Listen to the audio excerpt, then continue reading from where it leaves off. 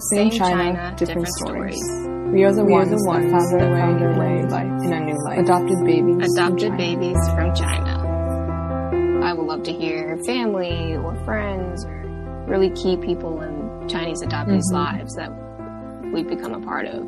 So how often do you hear from people whose lives we've impacted? Right. I'm Tara. And I'm Katie.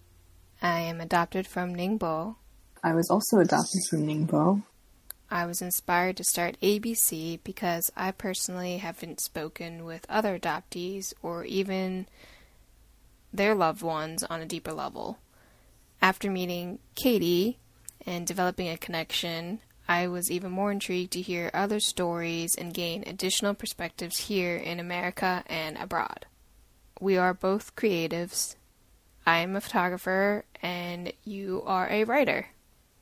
I've been writing for a long time about adoption, the actual life of living it. It's been emotional and crazy experience, but it's something that I have always been passionate about and something I will always want to write and talk about. And that's also why I really wanted to have you connected with this, in addition to like our story. I'm here because I'd like to be a part of a platform where adoptees have a space to talk.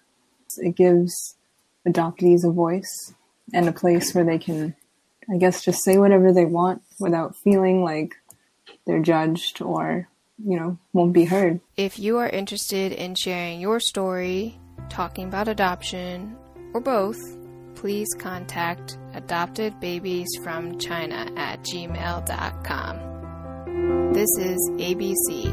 Thank you for your time and listening.